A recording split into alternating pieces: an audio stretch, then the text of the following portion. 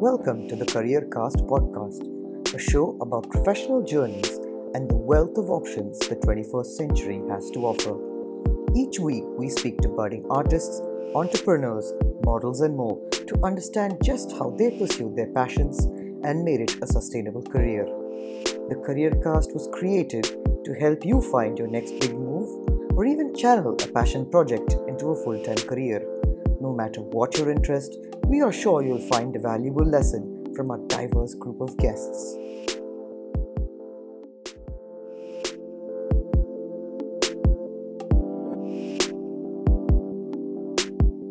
Hello and welcome back to the CareerCast podcast.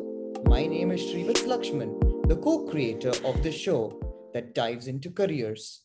As our regular listeners will know, we don't just talk about careers, but something more important, purpose. Each episode, we have a new guest who takes us through their journey and how they found their calling, even if it isn't a full-time career. I'm once again joined by Afnan Ahmed, my co-host for this season. Thanks, Srivats. It certainly has been a very interesting and eye-opening season. I know I have certainly learned a lot. I'm sure our listeners too will have plenty of key takeaways, even if the career isn't exactly their calling. One thing I certainly noticed is how similar everyone's responses were on certain topics like happiness and finding their passion, even if their career choices were poles apart. Indeed. And to see how far that similarity goes, this episode we're taking to the skies, literally. While we aren't recording this episode from a plane, we are going to talk to someone with plenty of experience of being on one.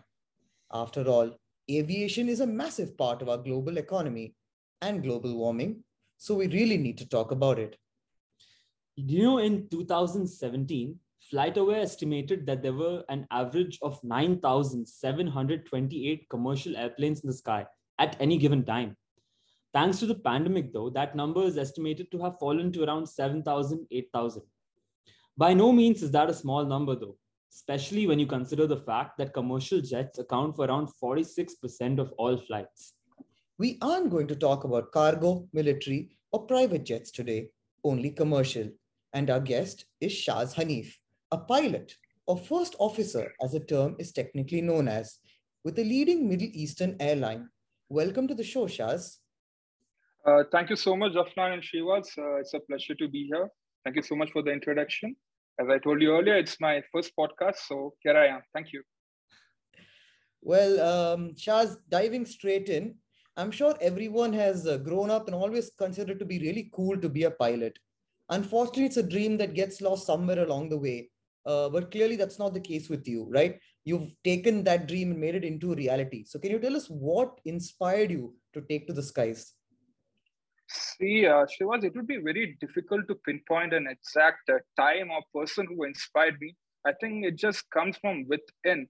Like, being an expatriate who lived in Dubai my whole life, a lot of traveling back home. And I was a big fan of aviation as a child. And of course, Top Gun, you cannot say no to it. So all these things combined, I don't know, somewhere from within, I had this really big urge to be on the other side of the door. I mean, the cockpit door, that's what I meant. And thanks to God's grace and my parents' support, here I am. Okay, that's quite a story, Shaz. Picking up on that, let's talk about your journey of getting there. Like, what is the path to becoming a pilot? What courses does one need to take? Okay, so let's start from the basic. So once you finish your 11th and 12th grade, it is advisable to have science in your 11th and 12th grade, but it is not must in many countries. But some countries do demand it. All right. So after that, what you got to do is you have to contact a flying school, obviously, and then get done with your medicals. So since I'm working in UAE, I would like to say how things work in UAE, but it is slightly different and depending upon the country. So let's say, for example, in India, to get your medicals, you have to first go and get your class 2 medicals from an authorized doctor, because every doctor can't do this. And once you get your class 2 medicals, you go and you get your class 1 medicals. So once you're done with your medicals, then it comes the second part. But whereas when it comes to UAE, they only have class 1 medicals, all right?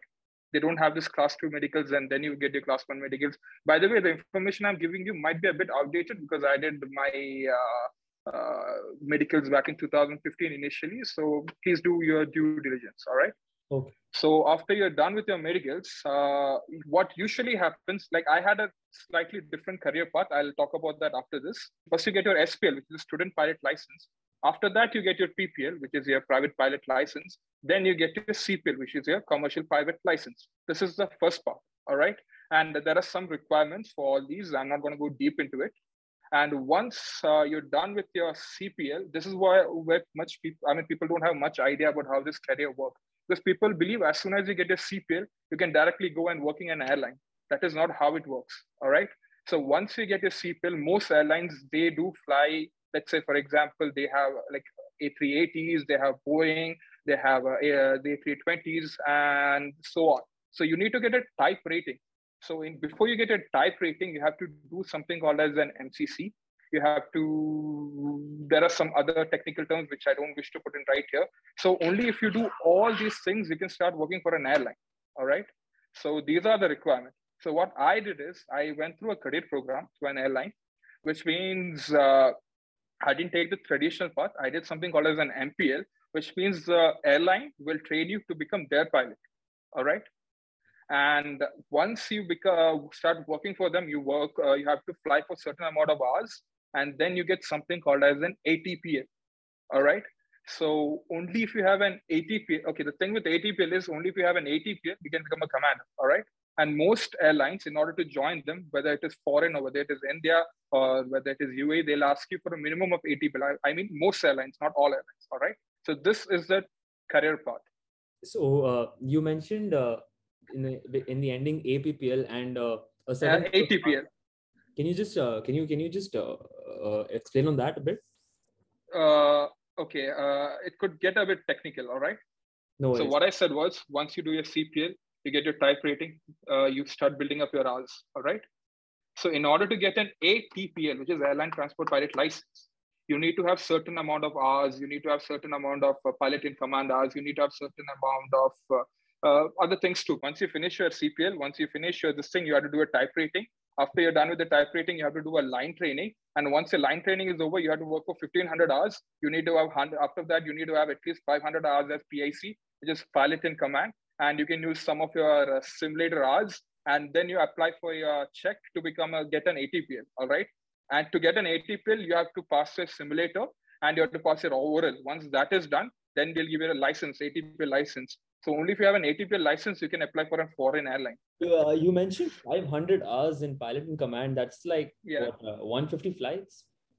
Not necessary. Let's say you do a 1 hour flight, that is 500 flights.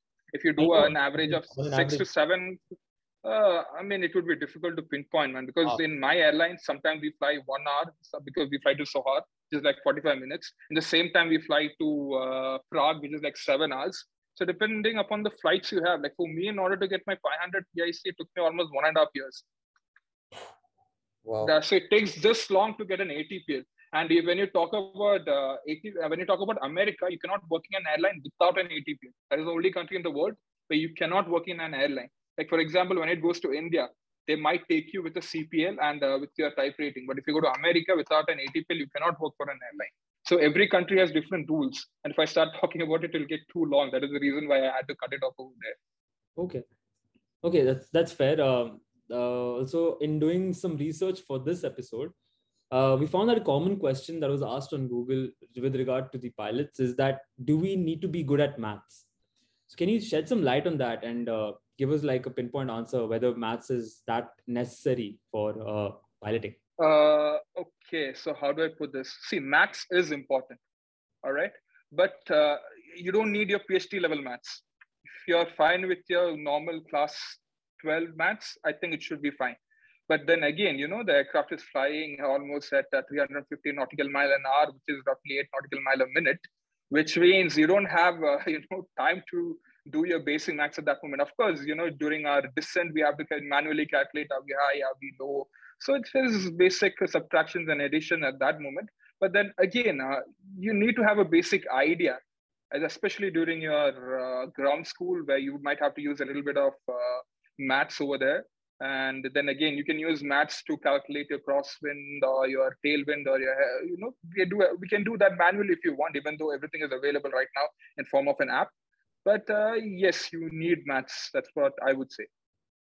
And again, it could be subjective. Somebody else might say, no, maths is not that important, but I believe maths is important. Right. And, sticking to the theme of education, Shaz, I think you very clearly taken us through what requires to be a pilot. When we went through your LinkedIn profile, you also had a list of certifications there. So can you tell us what those certifications are, how essential are they, and where someone can obtain them from? Okay, so as far as certification goes, as I mentioned earlier, all the certifications that you see there are my licenses. Like I think you might have seen my English language proficiency, which is again important. Every airline requires that in order to work for them. Then again, my ATPL license. So these are the certifications as far as certification goes. Let's move on to another topic, which is like the fear of flying. So is there a certain what do you say, you have, if you have any fear of flying, or how do you work upon it? Have you come across someone who's had the fear of flying and has gotten across it and become a pilot? Does it affect your role a lot? See, personally, I do not know anybody, any of my colleagues who have a fear of flying, to be very honest. But then, it's okay. It's a phobia. You just have to work on it. If you ask me how, I'm not certified to say that, to be very honest.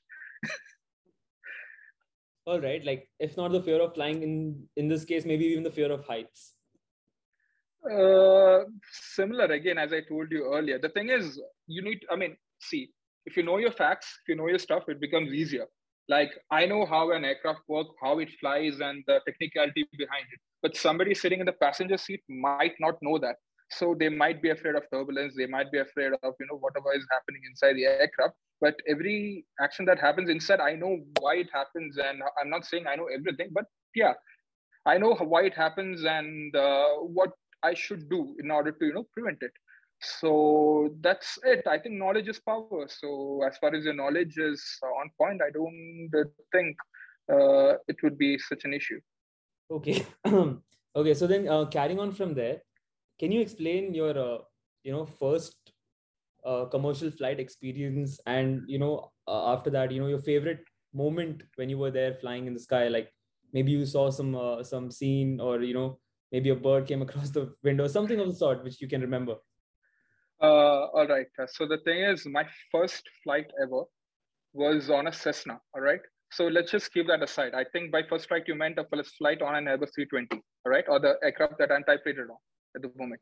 Yeah. So my first flight flying as okay. So this is how our training goes. All right. Before you do your first flight as a first officer, you do some flights where you sit as an observer, and you see what they're doing. You try to ask questions. You try to learn. That is how first couple of flights go. All right.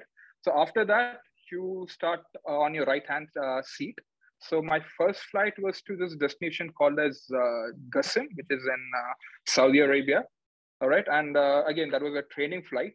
So nothing much happened. Everything was quite fast. And I remember it was slightly different from what we had in the simulator, as in, the aircrafts are similar, but the feeling is a bit different because nothing can, simulate nature to its 100%. So that was my first flight. And my memorable moment would be my first landing. It was in Cochin. So I'm from Kerala, for those of you who don't know that. And I was fortunate enough to have my first landing in Cochin. So that was very memorable. It was a really happy moment, to be very honest. That is really sweet and a wonderful memory for sure. I think landing back home always feels great, but to do it as a pilot must definitely be something else. Oh, trust me, Srivats, it was amazing. I have no words to explain, how it felt back then. Right. Great, Shaaz. And I was like 21 back then, and it was crazy. Wow, indeed. Well, we can only imagine. Thank you, man. Right. Thank you so much. Right. So let's move on now to talk about the wider aviation industry. Obviously, pandemic aside, because I think that's been overdone and over talked about. But the way current things are, right? We have a situation where a lot of pilots are on strike in Europe currently. People are saying that you're being overworked and underpaid. There's a lot of challenges, both in Europe and in America, and in India as well, with the way the aviation sector just keeps on changing.